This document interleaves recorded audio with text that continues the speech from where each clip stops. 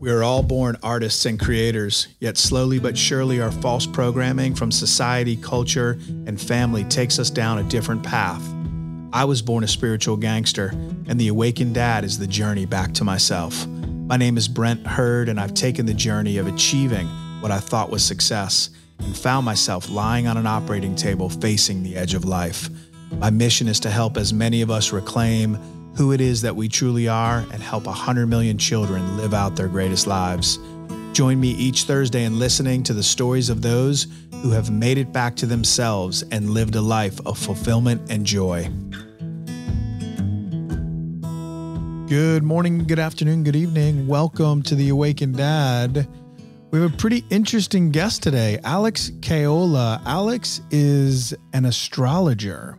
So this is actually a subject that I have been exploring for quite some time and have become quite the student, I would say. I have learned a tremendous amount about astrology and am now bringing some astrologers onto the show. So help me welcome Alex Caiola to the show. She's someone I've known for some time, is an amazing astrologer, and you can find her on Instagram at the High Priestess of Brooklyn.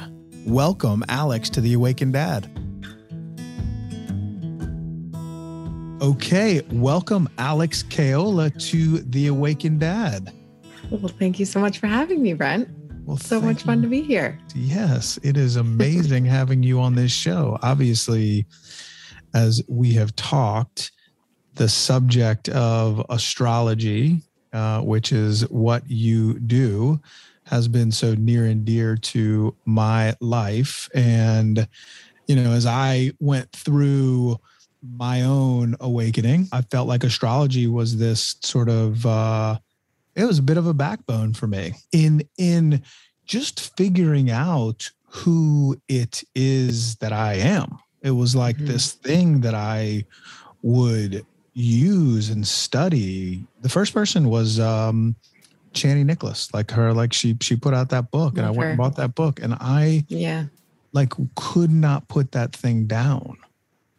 And it's just been, so it's just awesome to have you on the show because the subject, and I've gotten to know you as well. And so how did you get into this world? Like, how did this happen? How does one begin to do this work?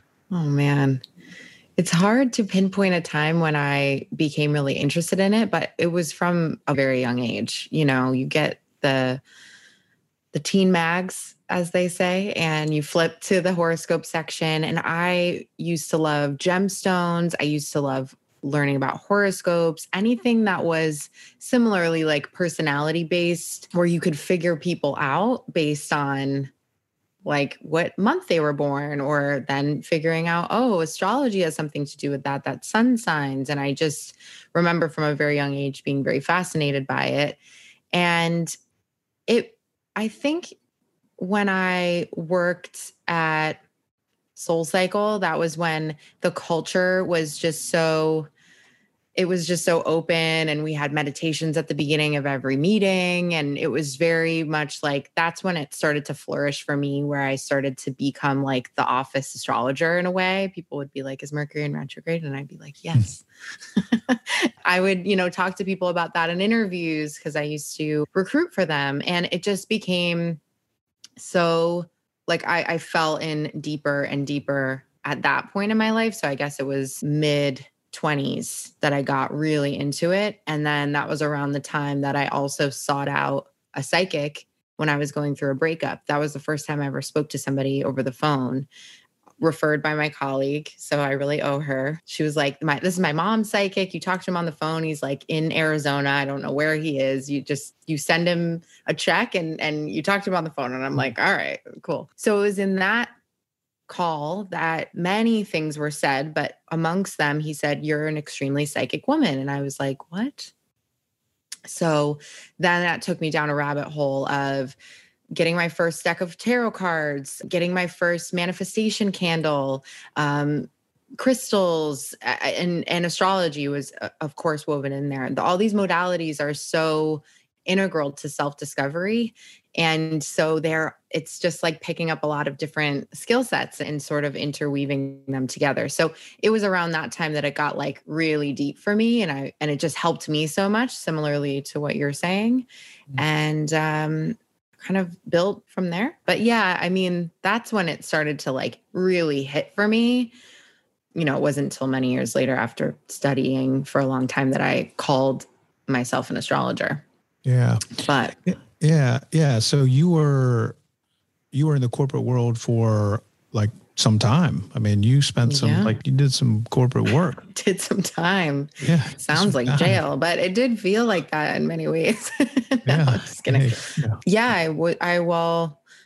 From my internship in college, that's how I started recruiting. And then when I graduated, I got a job in recruiting. It was in 2010. So it was just like not a time that my dad was like, you got to take that job. I was like, but I don't think I want to like do this for my whole life. He was like, well, tough shit. You need a job. So go do that. And I was good at it. I really like talking to people. I really like had a good time of it. So that was my career. And I eventually worked for companies that I was really passionate about, but I wasn't like passionate about the job itself. So I think a lot of people probably find themselves in a similar position where they're like, something's just like not totally right for me here. Yeah. And I was in the corporate world until mid 2020. So about 10 years. So like when you're in, when you're in the corporate world and you're working for SoulCycle and a couple of other folks, like, is there are you waking up in the morning and you're like, I just don't like, this is not what I'm here to do. I'm here to do something different. Like, what are the thoughts? How's it coming to you? How's it showing up in you? It was the next job after SoulCycle that I felt really good, and a lot also changed in my life kind of like in a row. So that was when I had my Saturn return. So I met my now husband. I like switched jobs, and a lot was just awakening for me, and a lot was like happening for me at that time. And that was the job that I started to wake up every day and say like, oh my God, like I've made either a terrible mistake, or I don't think that this is right for me. I don't know how to navigate this. I just felt like nothing I could do was right. And yet I was still in a pretty fortunate position. So I felt like I don't have anything to complain about. Like it was just that nagging feeling where you're like, nothing's really wrong, but like something's terribly wrong. Yeah. That's when I started to pull tarot every single day or week to start to navigate, like, how do I deal with this boss? Or like, how do I deal with this situation? How is this going to turn out? And so it was like, that's when I really turned to my faith, where I started to just be more open to the fact that, yes, that I'm out of alignment, but I have a vague idea of what I want in the future, but I don't know how to get from A to C. Yeah. So how do I navigate these like energy patterns in the middle? Yeah. And so when you talk about your solar return, so everyone's solar return happens when they're... Well, this is Saturn return. So your solar return actually happens every year. That's okay. So sorry. Yep. Saturn. Yeah. That's your birthday. Yeah. Yep. Hopefully it becomes more commonplace to say happy solar return. Happy solar return. Yeah. Like on Saturn, Facebook, instead of it being like like it's your solar return day. I think we could get there as a society. I like that a lot. Becoming much more commonplace. Your Saturn return happens every 29-ish years. So it's like from the ages of 28 to 32 or so, you feel Saturn's return to the exact place it was when you were born. The day itself is, for me, it was like seemingly kind of innocuous, but that's almost like the epicenter. And then there are waves around it, like shock waves that sort of change up your life. Saturn is the planet of foundations and structure. And I think of all the planets as benevolent guides for us, sort of like our guides that want the best for us, but they go about it in different ways. And Saturn is like paternal, tough love. It's funny that I talked about my dad being like, you need to take that job. Yeah. It's like those kind of things are like, you need to learn responsibility. And now that you've learned responsibility and you have all this experience, now what do you want to do with it? You know, it's sort of those kind of decisions that you're making around your Saturn return. Yeah. So when you were like, all right, I know that this is not the work for me. I know what I want to do, which is become an astrologer or something kind of in that world, maybe. And then you figure out, okay, I'm in love with astrology. I love, it can help people. I can learn about myself. And then you make the decision. When you have that conversation with mom and dad, you're like, hey, listen, I just want you guys, this is my decision and I'm going to go, I'm launching as an astrologer. How are they, how does that go? How are they there? Well, remember, or maybe you don't, but I'm a Capricorn rising. So I started this as a side hustle. I don't make any kind of rash decisions. I'm like, let me set myself up for this. So my dad, I told him, I actually gave him readings around the time that I was beta testing and giving friends and family. And he was like, you're amazing at this. I totally get it, And so I had his full support.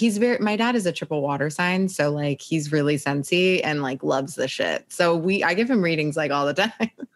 What is he? He's a double Cancer. He's a Cancer sun, Cancer moon, and a Scorpio rising.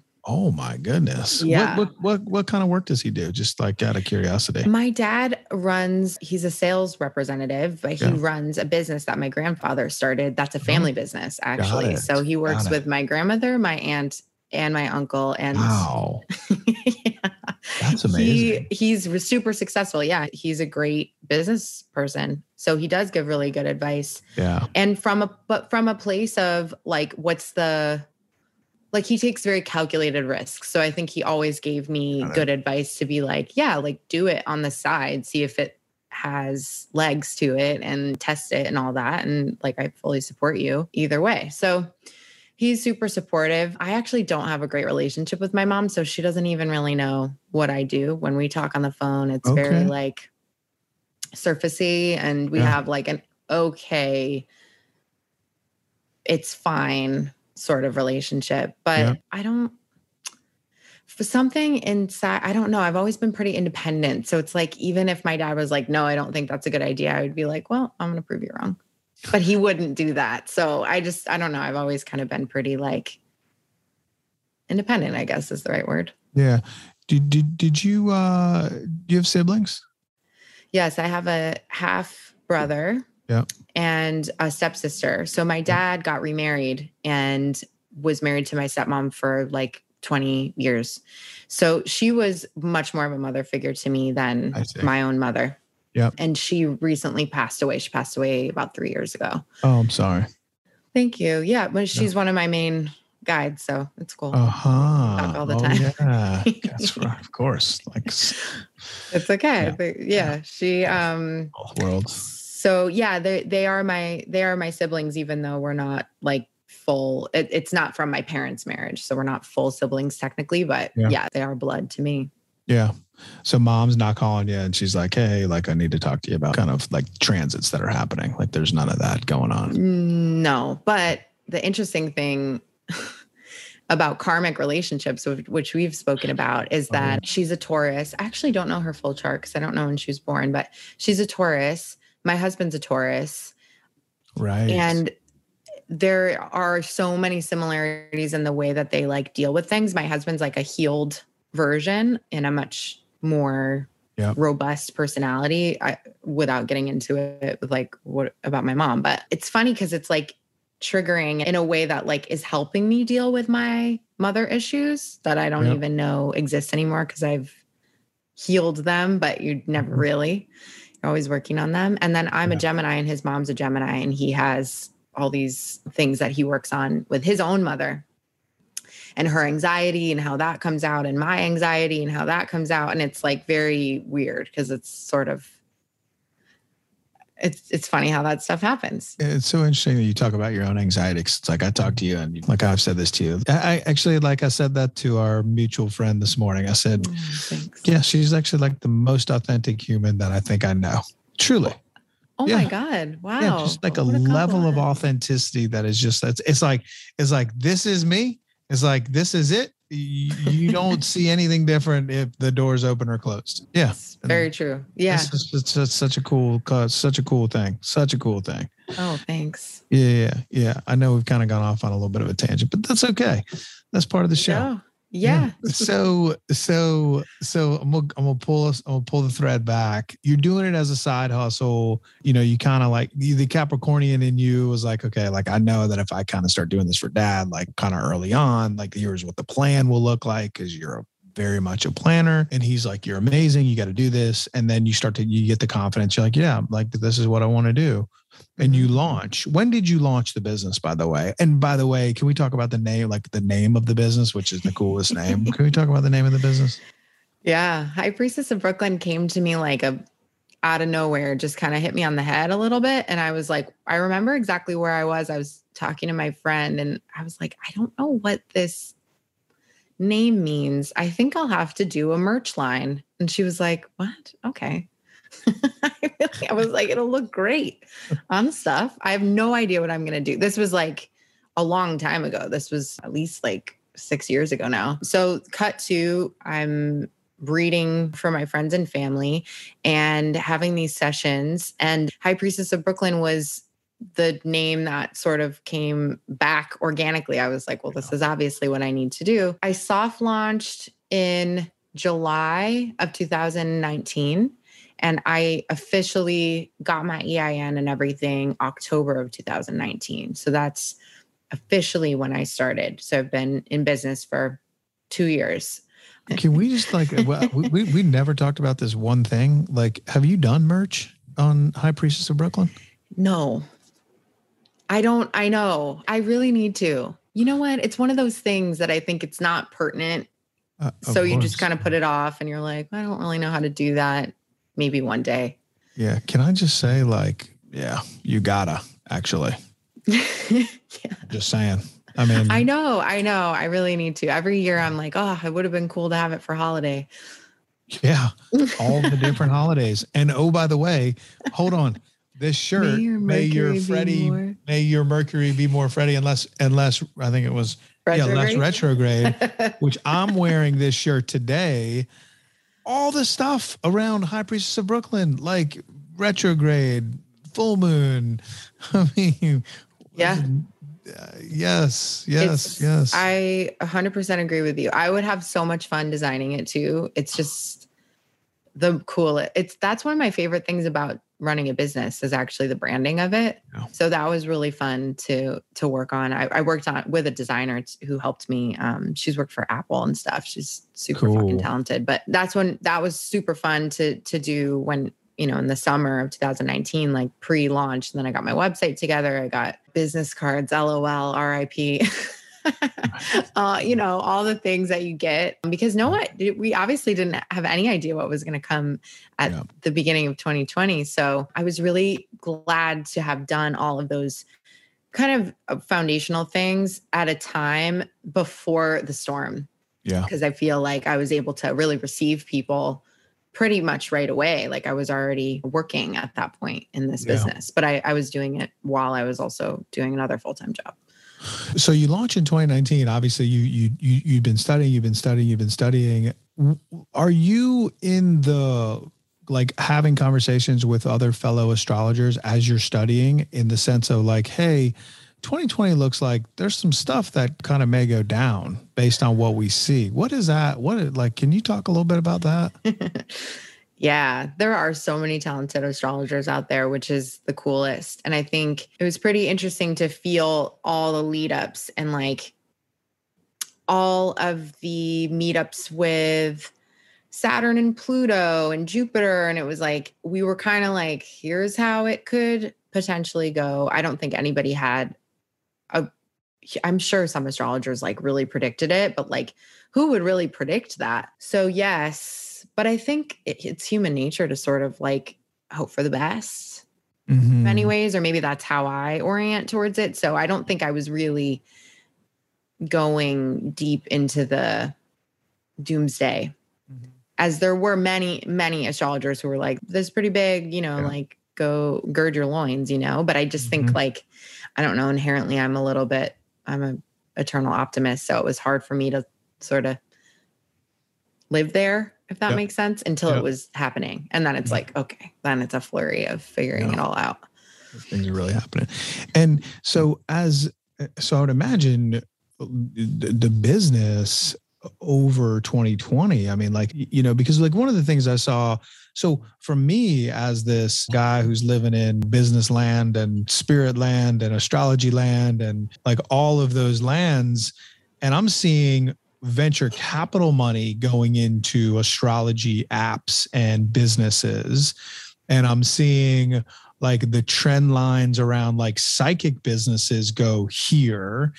And I'm like, man, this is, you know, like as a guy who kind of just saw like early stuff, I was like, this business around astrology and helping people in this time of uncertainty felt like this is going to be like a next very important trend. What, as you like, you know, you have all these clients, like what do you hear from, or why do people reach out? What's the why behind why people are reaching out? Oh man, that's such a good question. And yeah, I mean, I think to just address what you said, which is very astute, which is that people turn to businesses like mine in times of uncertainty.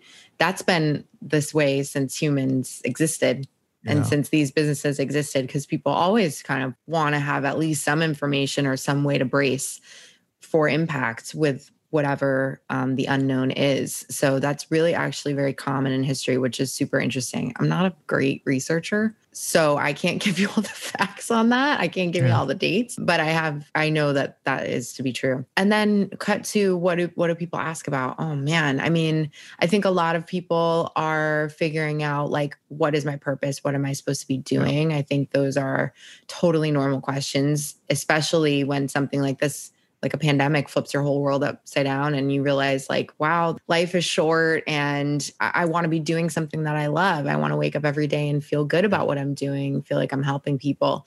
So that is definitely one. People are always really invested in their relationships, and whether they're in a relationship or they're looking for love, that is a huge topic of conversation in my practice. And let's say somebody is happy in their career, but they are going through kind of like a weird time, and people definitely come in and talk about those things too. It's all over the map. Like I really try to be adaptable to people's goals, because I am nothing if not a guide for them to get clarity. And it's really, the agenda can look very different with everybody from a day-to-day basis. Yeah. And so like, were there ever things that happened or showed up like in your childhood that would have led you to say this was a potential path? Like, did you have like psychic moments as a child, or see things, feel things, like any of that go on? You know, I was reading something recently about growing up in, I'll just say like abusive households, or like households that like a parent was unpredictable or really, really strict, or had like the emotional patterns that were very much like imprinted on me as a kid. And I had that my whole upbringing. So my mom was like that. My stepmom was like that. And my stepmom struggled with addiction. My mom struggles with mental illness. So I had to, like, as a kid, just navigate and consistently either stay out of the way or like predict a mood, or I think and I was already a pretty sensitive kid. So I think just by proxy, you become hypersensitive to people's moods and feelings. And that's really how it started, I think, for me. And I was also pretty like shy and scared kid, very, very cautious. It's funny because I'm really not like that as an adult, but I think it just was something that I learned to repress as a kid. That's not happening, you know. So I venture to bet there are some repressed memories that I again don't remember. But it wasn't like that for me personally. It wasn't like, you know, I'm a medium since I'm 5 years old. It wasn't like that for me. No. Yeah. That was like when the psychic was like, you're an extremely psychic woman. I was like, what? Yeah. Right.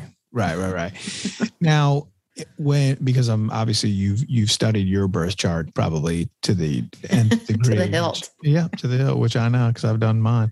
Are there signatures in your birth chart that would point to either the work, or that would point to the childhood that you had?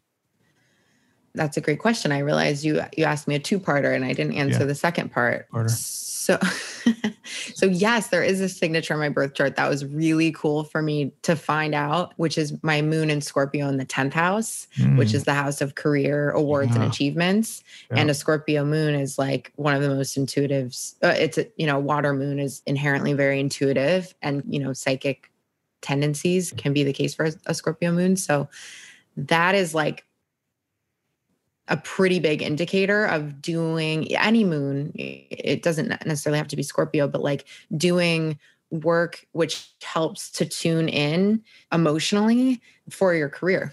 Yeah. So yes, that is probably the most major placement that I can point to for that. I also have my midheaven in Scorpio too. So that's the public reputation. And is the midheaven always in the 10th house? It's in between the 9th and the 10th house. It's the point in between them. So yeah. And then that, like the 9th house being like your philosophy and kind of what you study, what you're interested in that regard, and how you learn of the world. And then the career house of the 10th house. A Scorpio moon can inherently have issues with their mother. So it's interesting. And also like my Scorpio moon being in opposition to her Taurus sun. So that is because the Scorpio moon, like being in the 10th house, also means that the 4th house is ruled by Taurus. And so that like felt really, it's interesting because it's like repression is not the inherent Taurian archetype, but for me it was, because it was just not like the polarity was not celebrated. It was repressed. So for me, I just always kind of felt misunderstood, I guess. Yeah. Stuff with mom, stuff with love. Yeah, I have Venus conjunct Chiron in my 6th house of the immediate surroundings. So I've had other readers be like, wow, I'm so surprised you are married so young. Because that usually is a signature where that happens later. Yeah, like because it's really hard to I either am hard to love, or I am hard on those I love, or I want to fix the people that I'm in a relationship with. It's all really blended. Yeah. I mean, like I've been in therapy for going on 10 years. Yeah. So I would say that I'm working on it constantly, and that's the thing with astrology. Like you said at the beginning, this is self-awareness that must be worked on. It's, once you become aware of your chart, you don't just like sit with that information. You're like, well, this is how I am. There will be shit you'll need to work on. That's how you become aware of it. So that's why I love astrology, because it helps people become more self-aware human beings, and therefore hopefully more grown and healed human beings at the same time, better in their relationships, better aware of the patterns that they fall into. And then they can go and help the world with that information. So, yeah. So, man, that's really cool stuff. How much time do you spend daily with your own chart and transits? Like, do you check yourself like weekly, a couple times a week? Like, no, I don't. I think when you do I think I'm mostly researching for clients. And so I just feel like I don't have time. Yeah. Which I think is good, because then I think I would just be like wallowing. I pull for myself a lot. I definitely look and check it all out. I'm trying to figure out what it means, but not on a super regular basis. No. Yeah. Actually, that was the question I was going to ask you when you were talking about tarot cards. Was when you pull, do you ask? I love talking about all these subjects, by the way. Me too. Love. When you pull, do you is the question are you asking the question, Spirit, what do I need to know today about X, or how do you ask the questions, if you mind me asking that question? Yeah, it's a great question. I ask it differently of every situation. I think when it's more open-ended, it's about a relationship. I'll pull, what do I need to know about their energy pattern, my own energy pattern, and the outcome or the situation. If it's something where I'm really trying to figure out, how should I show up on social media this quarter? I ask things that are pertinent to the business, my relationship, things that I feel like I really need that higher guidance and I can't quite figure out on my own. It's a trip to read for yourself, though. You really have to move your ego aside and what you want to happen in order to really get the right information. Do you read for yourself like weekly, daily?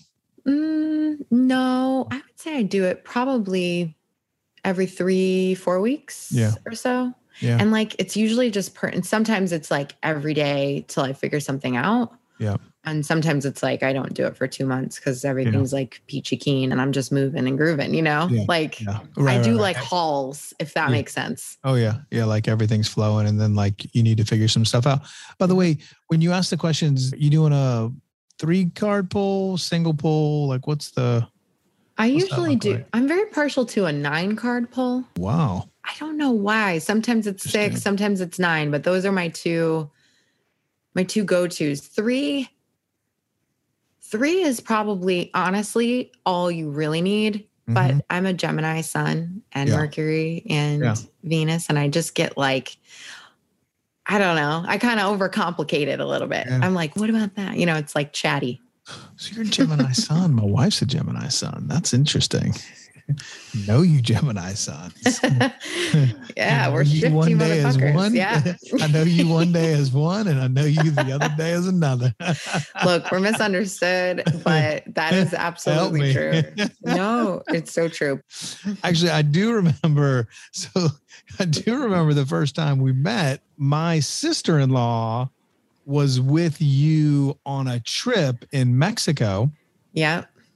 And shout out to Andy. And I love Andrea so much. And I remember she was like, we were taught, it was actually, you know what it was? There was I think there was like, we were in the middle of an eclipse potentially. But anyways, she was with you. And I was like, yeah, I want you to ask her, I want you to like, ask her, like, tell her my stuff, like tell her I'm an Aries moon, Aries sun.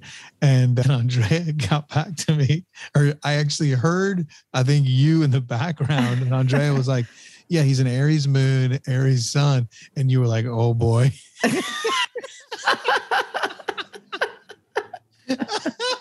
Oh my God. I was dying. I mean, am I wrong? No. Double Aries is a lot. My stepmom was actually, I did her chart after posthumously just for fun, for shits and giggles. And I was like, holy shit, she was double Aries? So much sense. Yeah. Yeah. She was Aries sun, moon, I think Venus. I'd have to pull up her chart, but I was like, oh my Lord, this makes so much sense. Yeah. As a Gemini, get along very well with Aries. So it's no shade at all. It's just like, oh boy, anytime you have like a double placement is sun and moon, it's a lot going on. Yep. Where do you know where hers were by any chance? I want to say they were in the 10th house. Okay. Because I'm, 8th, 9th is me. Yeah. It was. Yeah, I know yours is 8th, 9th. Is your... Oh yeah, because doesn't it switch based on the house system that Placidus we're using? Whole, okay, Whole, they're both in the 9th, and then Placidus sun's in the 8th. Yeah, I should be explicit. I use Placidus or Porphyry, which is what we use in evolutionary astrology. So I switch back and forth between those two. Whole sign, like people swear by it. That's what Chani uses. Yep. Some people say it's more accurate. I don't know. I just didn't learn that way. It doesn't totally work for me personally, but it's interesting when you look at the differences and you can sort of pick and choose, I guess. Like it's all important information. It's not a science, this is an art. 100%. Kind of dependent on the interpreter. Yeah. And so I'm double Aries with Leo ascending, which is like, man, there's a lot. Yeah. A lot of fire. Yeah. There's a lot going on. A lot of fire. Going on. A lot of action. I know. I think I said that. And then I also said like, this is something we've talked about too. And you did book a session with me, but I think it was also something where I was like, we should have a session. Oh, we did more than one. So multiple. We did multiple. Yep. Because that's how good you are, that I needed a next session. So for all of you listeners, highly important. Well, you're like an amazing person to have a session with because you're invested.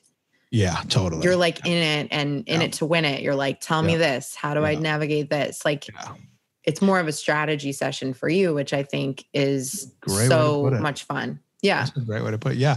Yeah. It's like the thing that comes back, because I remember I asked you this question the last time we were doing a session, because I always wondered about this placement that I have, which is by 1 degree, my sun opposes Pluto by 1 degree. And, you know, I've read about that, and like, you know, those like, I've read like just a whole lot about that. Like you gotta be cognizant of that. Like, and I've read just other people who've had that, you know, who've had that signature, like Tony Robbins and like people like that who like, just, and with great power comes great responsibility. Correct. Kind of like that kind of. That's right. That's exactly yielding power. Yes. Yeah. And that was the thing that I always just questioned in my, you know, like, man, what is that there for me? That was like the kind of thing that always just kept circling in my mind that I remember us talking about. Yeah, that's a huge one. Like Pluto being the transformer and equated with Shiva, the destroyer, the Hindu god. Like I just always think about that as a volcanic, alchemic changer of a force, which is just, it's very important to know where Pluto is in your chart for everybody, but specifically for evolutionary astrology, because Pluto is the arbiter of your soul. Wow. Wait, when you say arbiter of your soul, what does that mean? It's like in evolutionary astrology, we study that the soul moves into different lifetimes and different bodies and different experiences, but the conditions in which it's entering that lifetime or the lifetime before it are the nodes of fate. The conditioning of the south node is past, and the conditioning of north node is where we're at in this lifetime and where we'll hopefully be evolving to. So the soul being, if we're going to also bring it into like the broader modality of spirituality, the soul, my teacher Chemo talks about it as a glass. When it's completely full, that's your entire soul.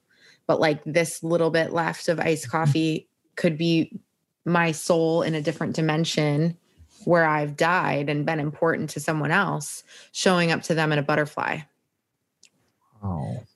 And so if you think about like the soul in this lifetime as being pretty important to learn about, but then also the conditionings that are important to learn about past, present, future, you can start to think about, this is my soul.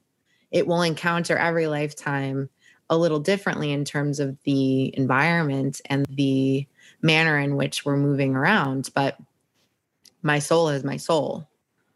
That's my consciousness. Right. It's pretty deep. I mean, it's pretty Scorpio shit. So that's, and Pluto rules Scorpio in ancient astrology. So it just all really interconnects with like life, death, birth, rebirth, these cycles that are, what I believe we're all just inherently traveling on. Right. It just keeps going. Like it's about the journey. It's really not the destination. Absolutely. Yeah.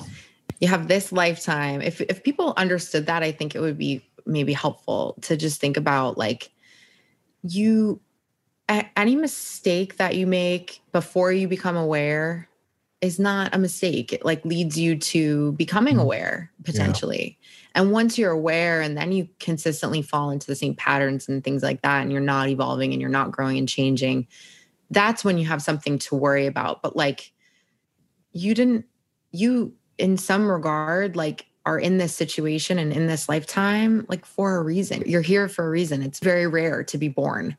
Yeah. Just in general. So many things need to line up, obviously, for you to be born into the body that you're born into the life you're born into. And it all could switch on an instant, like the next lifetime could be completely different. So it's just about managing and growing and evolving as much as you possibly humanly can. Right. Do you believe that we go through our lives, we die, we go to another dimension, another place? Do you believe that we then spend time deciding what our next life will look like? Do you believe there is that process? Let's go there. I believe there's a process for the souls to sort of recoup, like our spirit to recoup and spend time with other spiritual beings that we've lost and know, or just our spiritual guide. So have you read Journey of Souls by Michael Newton? Yeah, Dr. Michael Newton? I got it on Audible. Yep. Oh yeah. Okay. I have that. Yep. I have that too. So yes, I mean, I think that sort of gives me validation, but I've always like felt that I felt very connected to like Hinduism when I was even like pretty young. I was like, reincarnation just makes sense to me. It makes so much sense. Like, how could that not be true? So yes, I do believe in that.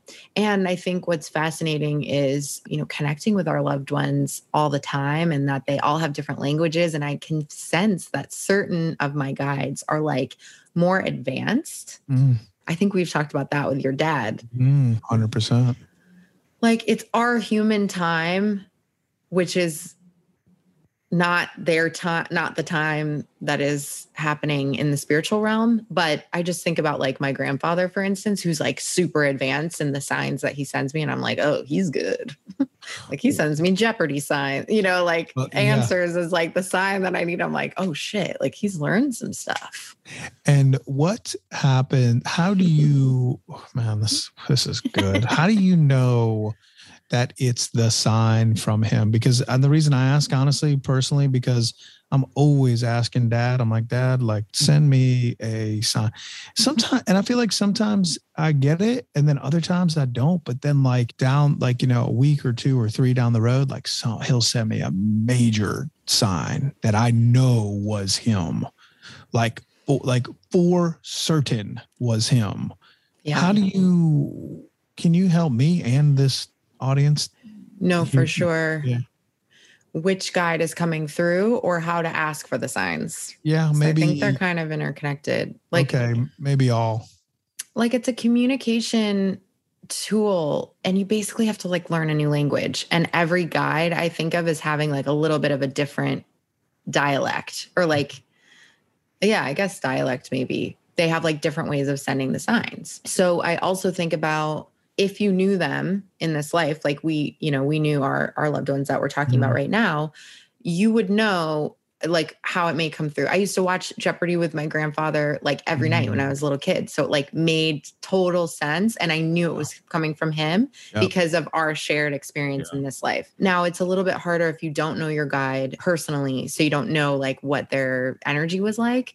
But it's about kind of paying attention. Let's say you need just general advice. So you're going to send it up like logistically to anybody who will pick it up. I think of it like picking up tickets and like a customer service. You know what I mean? They're like, oh, my grandpa's like, oh, I got this one. Like, I'm going to send her a Jeopardy sign. Like, don't worry about it. You know what I mean? Like with your dad, if you're talking to him directly and asking him something, he's like, okay, great. But maybe he wasn't even the best guide to hear from at that time. Maybe it could have.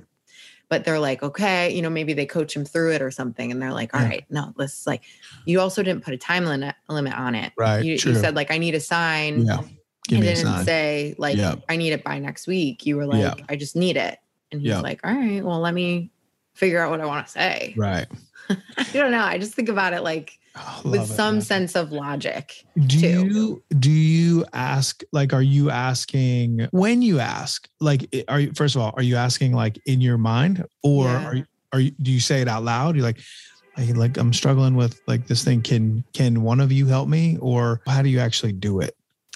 It's usually in my mind, and it's usually, this isn't the best way to ask, but a lot of times I've done it like under duress, where I've been like, I really need some help, And I throw it up generally, but I do ask for like certain guides. I've found, like my stepmom, for instance, was great at giving love advice when she was alive. So I just like always kind of inherently talk to her when I'm going through a relationship bump, and she sends like the best signs. She's just was like that in real life too. Yeah. So my favorite example is I was going through a little bit of a patch with my now husband, and I was like, what do I do? I really need a sign. The next day there was like this book in our hallway, and it was just like a nondescript like package that was just like sitting there. And it wasn't addressed to anybody. And so no one picked it up. The next day, still there. The next day, someone unwrapped it and just left it there. And my stepmom sends me signs with bees because she was like an Aries sun and moon. She was like very feisty. She was like biting, wit, and, stinger.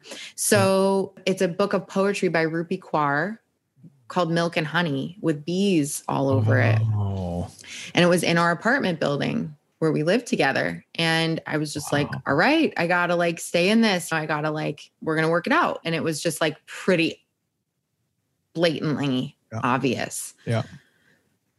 Does that answer your question? I feel like the stuff is really ambiguous too. Like it takes time. Yeah. And developing, like calling your friend on the phone. It's like, it takes time to build a relationship, To establish a relationship. Yeah. I mean, so when my dad died, like me and my son would listen to this woman, Laura Lynn Jackson, and we would listen to her 2 books. One of them was called Signs and one of them was called The Light Between Us. And we like the story after story after story. And so I would really attempt to, because I wanted to communicate with Dad. I would talk to Dad like right before he was dying. And I would say, what sign are you going to leave me? And he would say red cardinal, but he said red cardinal. That was the sign that his mom, that he would always see for his mom. And so I was like, I didn't know if he, if he was talking about what he was going to leave me or what he is used to seeing or whatever it may be. So I would, after he died, I would take my oldest son, Sammy. He does like this wakeboarding thing, like cable rope wakeboarding thing. And we'd be driving home, and like every other time we'd be driving home, we'd see like this rainbow in the sky, this like beautiful rainbow.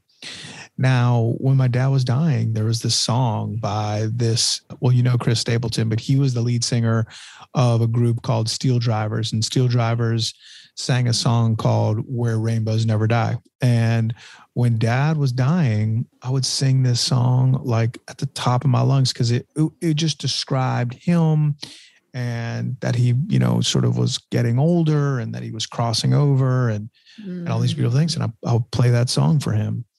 And so about a month ago, I know this is a long story, but it's a good one, I promise. So about a month ago, I'm coming home. There's this place about an hour and 15 minutes north of the house. It's a waterfall. It's the most beautiful waterfall. It's called Caiola Falls. So I'm driving home. I go by myself because none of the kids wanted to go. I was like, I need to be in nature. I need to like go deep in nature. So I'm going to go to the Caiola Falls. I'm going to walk the falls and come home. So I'm driving home. I see this little rainbow in the sky, kind of like just a quarter of the sky. I drive around the bend, and all of a sudden the rainbow is the full entire sky. And immediately I'm like, Dad, I knew it was him. I pulled the car over. It's pouring down rain. I'm out taking pictures and videos, crying, talking to him. And it was just like, that's when I knew so strongly that it was him. It was like, that was this deep knowing. And I just think that is the coolest of cool in life, because it's the mystery and it's the veil and it's all the things that I'm always trying to connect with. Like, for example, when I wake up in the morning and I feel and I don't remember my dreams, I'm not a happy guy. Cause like, I want to remember, like, I love my dreams. Like, that's what I love. Yeah.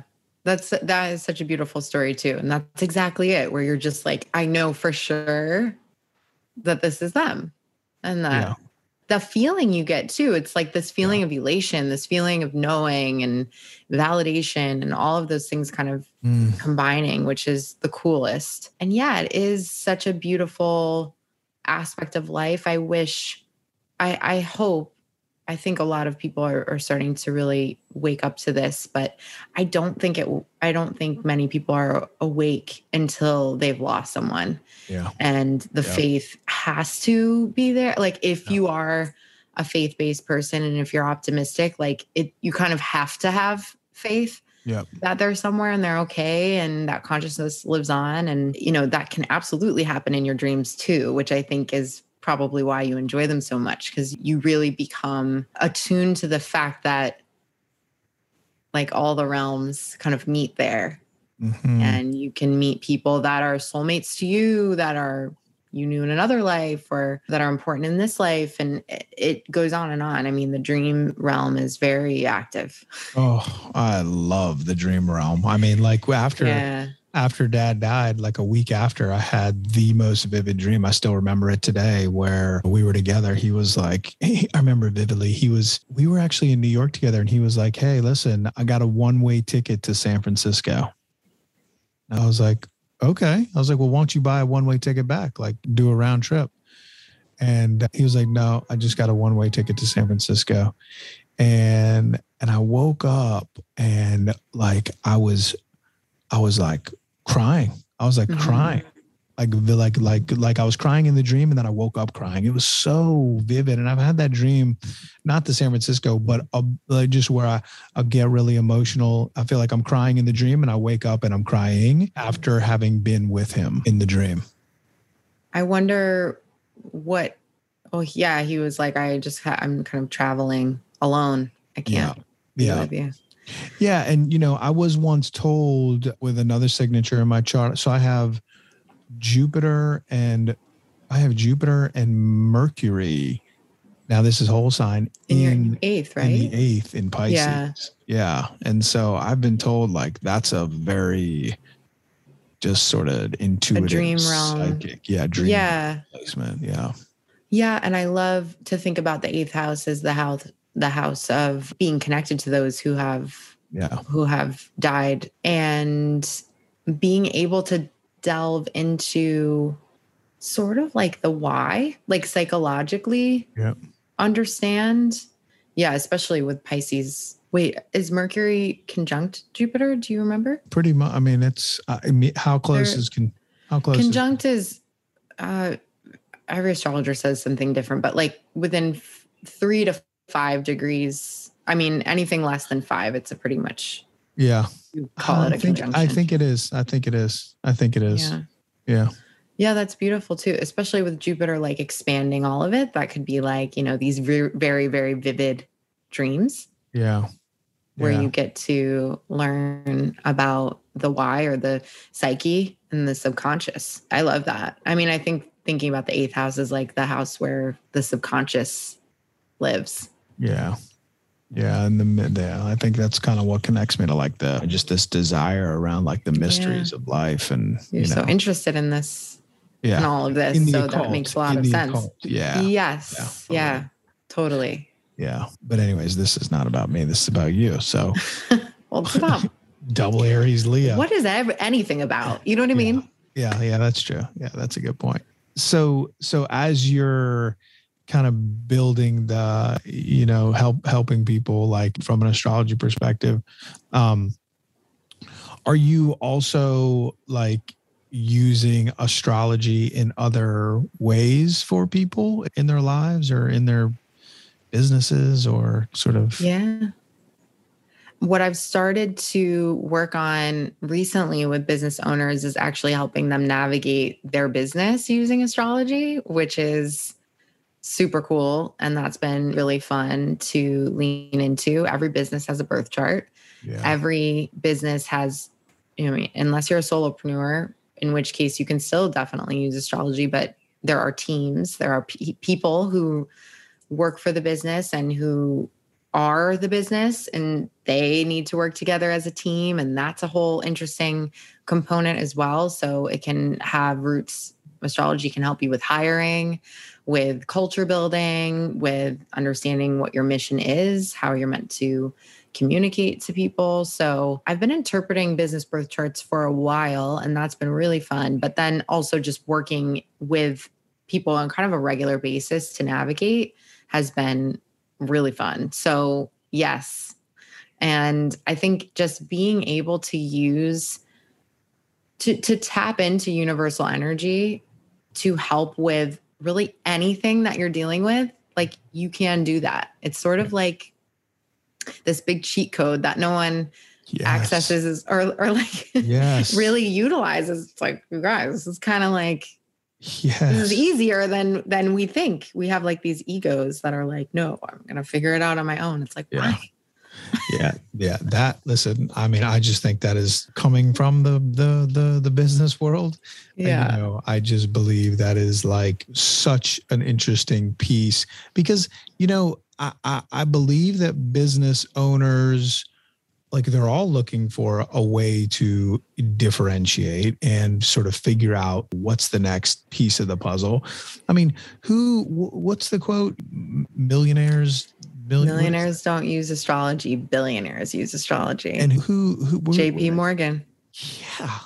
Come on, people. Like, that's what else crazy. do you need? I mean, Mr. Bank. Mr. Bank, like who made that? And like, when did that was how many years ago? Like that I think he said it in like the 20s or something, like 20s. Yeah. I mean, it is wild when you really think about it. Like I was looking at this other day. It's not the craziest, but new moons are great for manifestation and for launching new things. That's free advice for anybody who wants to launch something. Elon Musk hosted SNL right around the new moon in May. And he sort of like talked about Dogecoin and he talked about like his Asperger's and he was like humanizing himself, but also promoting himself and promoting his business, obviously. Yeah. And Kim Kardashian's never hosted SNL, but she is going to host for the first time ever October 9th, which is also right around the new moon in October. And like, you can use that energy for like 3 days before or after. It doesn't always fall on a Saturday, but they both did that. I don't think that's an accident. I mean, I don't know who Kim Kardashian's astrologer is, but you can raise your hand if you want to. Elon for sure must. 100%. And if not, if you listen to this, Elon, I don't want to help Elon Musk. Don't call me. If he did though, you would, if he did, I would have to have a real serious discussion. I need to feel like ethically I'm doing something correct by helping that person. I'm not about like, that was why I always ended up having a problem in corporate America is because I was just like, at a certain point at the end of a company, like if I no longer felt like they were adhering to their mission, like I had to bring people into that company and like ethically, I just like couldn't do that anymore. You know what I mean? I couldn't bring somebody on board with like a terrible boss or like somebody who was, I don't know, I do know. So sometimes I wasn't like great at my job at the end because I would be like, I can't like honestly do this. So I wouldn't just work with anybody. Like money's money and it's neutral, but like, I'm not taking bad money. Not saying his money's bad is bad, but I'm just saying I don't feel good about that. Yeah, no, I totally money's money. And yes, like, but let's be really clear and honest here. What smart entrepreneur is not going to have a resident astrologer on his or her staff? Seriously. Like, how would you not have a resident astrologer on your staff to help you make the biggest decisions that you have to make about your business, whether it be product related, whether it be talent related, key hires, key executives, et cetera, et cetera. I mean, if I'm a guy who's building a business who's just taken $10 million of venture money from a bunch of other people, and I have to make all these decisions, I want someone to help me make these decisions. I mean, I really deeply believe that. I just think it's super smart that that's a part of what you're doing. I do. I just really do. So hopefully all the entrepreneurs listening will be reaching out to the High Priestess sooner than later. I mean, I agree. It can be really so helpful to just know, like, we have all these ideas, but to launch them at the right time, like even to just get timing for things like that or bringing on new hires. These can be done in the most successful manner with like using this elemental energy to your advantage. So yeah, you should absolutely work with someone. If not me, you can learn it yourself. That takes a lot longer. Yeah. So yeah, if you have money to throw at the situation, I highly recommend that you do, because it can save you a lot of money and it can make you a lot of money. Yeah, it's a great point. That's a good tagline, actually. It's a hell of a tagline for the business. What did I say again? Sometimes it just flies out of my mouth. I don't remember. We're recording, so we'll know. Oh, great. But it was something along the lines of it will save you money or it will make you a lot of money. So maybe both. Yeah, or maybe both. So kind of question for you, because I look, a lot of this show is about, as I went through my own kind of thing and my awakening and like just seeing life for what it is, there was this for me, my biggest kind of issue was like, why can't I just show up authentically me? Show up as the guy who loves astrology, show up as the guy who likes to do tarot cards, show up as the guy who likes to talk about the occult stuff and the psychic and intuitives and mystical stuff. Like, love that stuff. But for so long, I was so scared to talk about that stuff, to even like show up with like dudes that I would hang out with. And so, one of the questions that I ask myself and a lot of people is, why is it so hard for people to show up as who it is that we truly are? And I know the answer, which is fear of rejection / programming. But was there a process that you had to go through to kind of get to like the real deal you that showed up every day, or did the real deal you show up every day regardless? No, I definitely went through that process myself. And I think it's fear of being rejected, our internal programming. And what just dawned on me too is that like fear of being judged, or fear of, which can then, rejection can come as a result of that.